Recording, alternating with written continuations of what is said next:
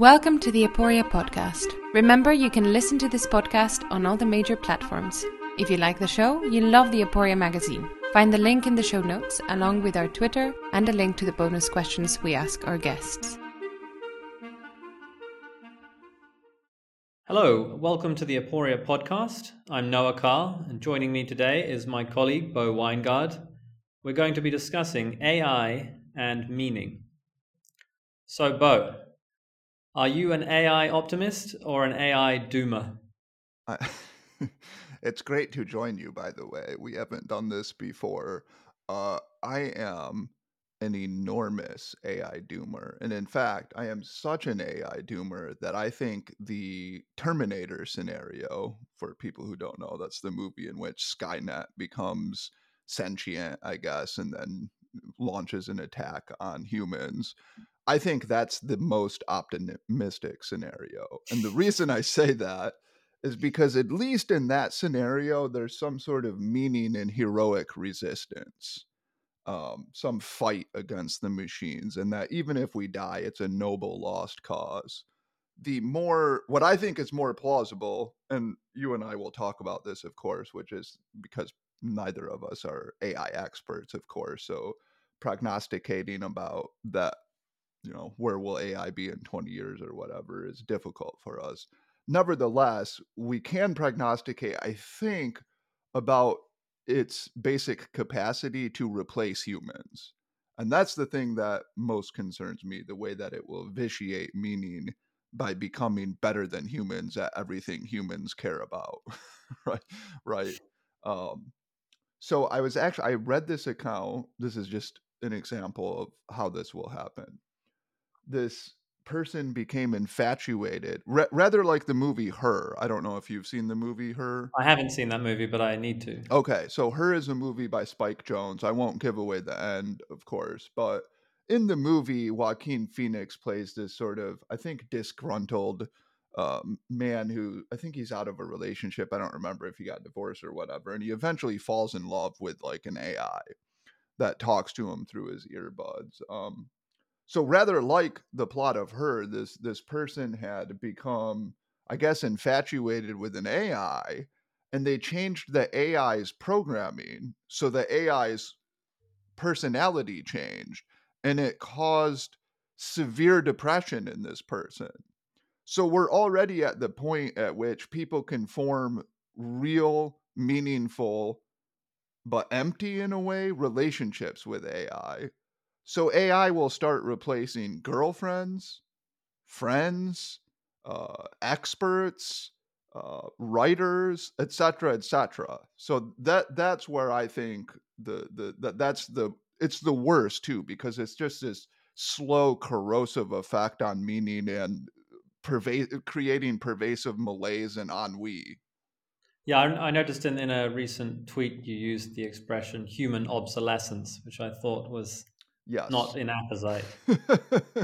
Yeah, But, that's the word that often comes to my mind. Yeah. you know, AI seems to be on its current trajectory likely to make humans obsolete in more or less every domain within the next couple of decades, perhaps. Going back to that example you just gave, what was the reason that this AI ended up giving the individual depression? Well, so apparently they changed the programming slightly, and by changing the programming, it actually changed the AI's personality. And somebody described it as it was as if your best friend like developed like a brain tumor and became completely different. Hmm. That's just like how potent the bond was with the AI. And Oh, so the developers of the AI changed the program. yeah, I mean, I'm not an expert on this story. It just happened to be talked in Sure. another story that I read. But yeah, it seems as though that the developers changed the algorithm in some way or another, and it changed the quote unquote personality of the AI. So this in turn led to depression in people who had bonded with the previous version of the AI.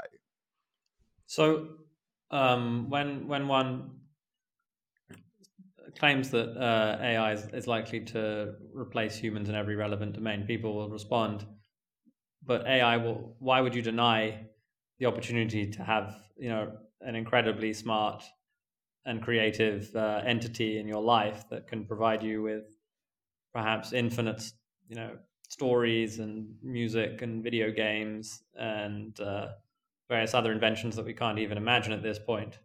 Surely having all that stuff would outweigh the fact that you yourself are sort of in most respects inferior to this entity. Yeah, so like one thing I hear often from economists, because I think they all went to the same classroom, and somebody said, anytime you talk about technology and obsolescence, you must use the example of the buggy being supplanted by a car.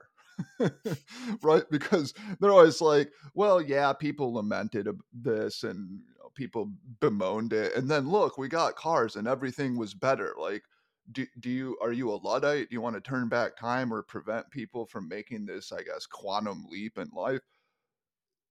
So obviously, I could imagine a scenario in which somehow humans become integrated into computers, like the old sci-fi books and movies, and maybe that works out. I don't know. But what I would say is that seems less plausible to me than that we simply become worse than computers at everything that we care about. And the reason this matters, well, I take this. uh, One doesn't have to buy my theory, but I have a theory of humans, which I call coalitional value theory. That is to say, meaning in humans comes from having value to other people. I don't mean like economic value necessarily, like it could be romantic value, could be anything. But you have to have value. If you don't have value, you feel worthless, and you like literally are worthless to the community and surrounding people.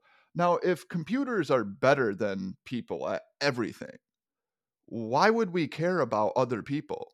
I mean, maybe we would care about our kin still, and you could argue there are some like irrational attachments to kin that we would still we would still love our children, we might love our brothers and sisters, etc.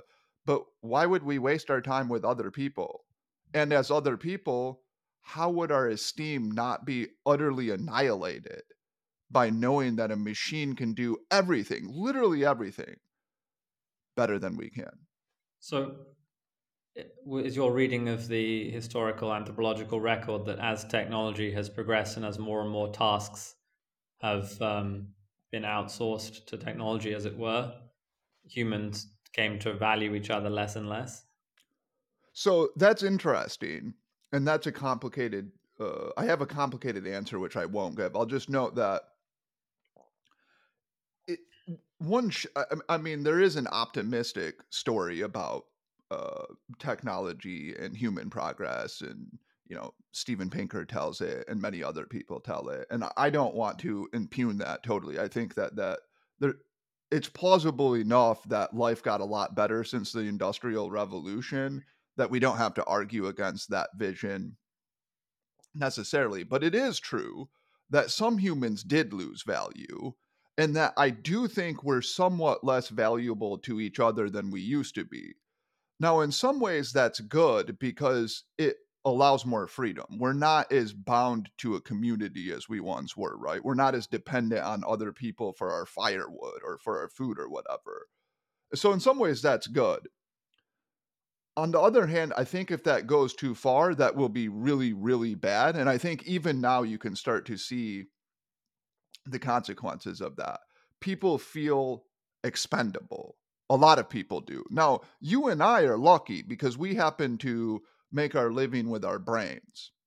And we haven't been expendable the way that, say, middle class workers in the United States, or lower middle class coal workers in West Virginia, etc., have been expendable, especially if they're white, right?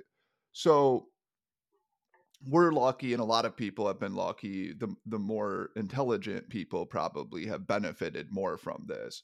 But the thing about AI that's particularly pernicious, perhaps, is that it's we're done. Like, AI is good at doing what we're good at doing, except for it's way better at doing it. And I'll give you just this is just a personal thing, but I do think To listen to the full podcast, become a subscriber at aporiamagazine.com.